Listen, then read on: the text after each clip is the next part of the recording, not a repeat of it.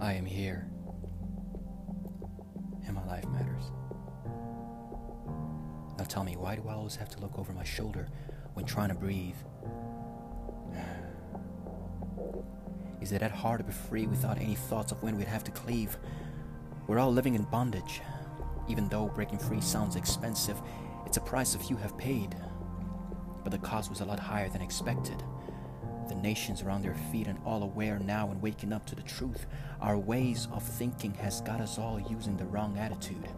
You see, we have fathers, husbands, sons, brothers, and uncles, to say the least.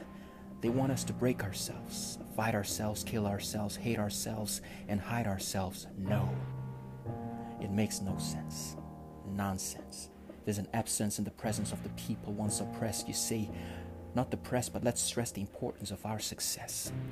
Yes, survival of the history of our predecessors, ancestors who fought back tears to overcome the undeniable, the horns of those whose words are just as sharp, actions with no depart, to tear us all apart.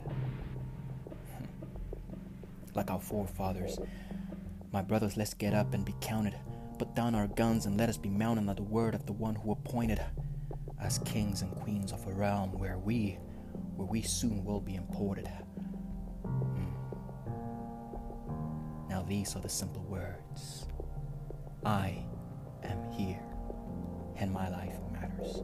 Your voice can change a room, in turn changing a city, then a nation, and eventually the world.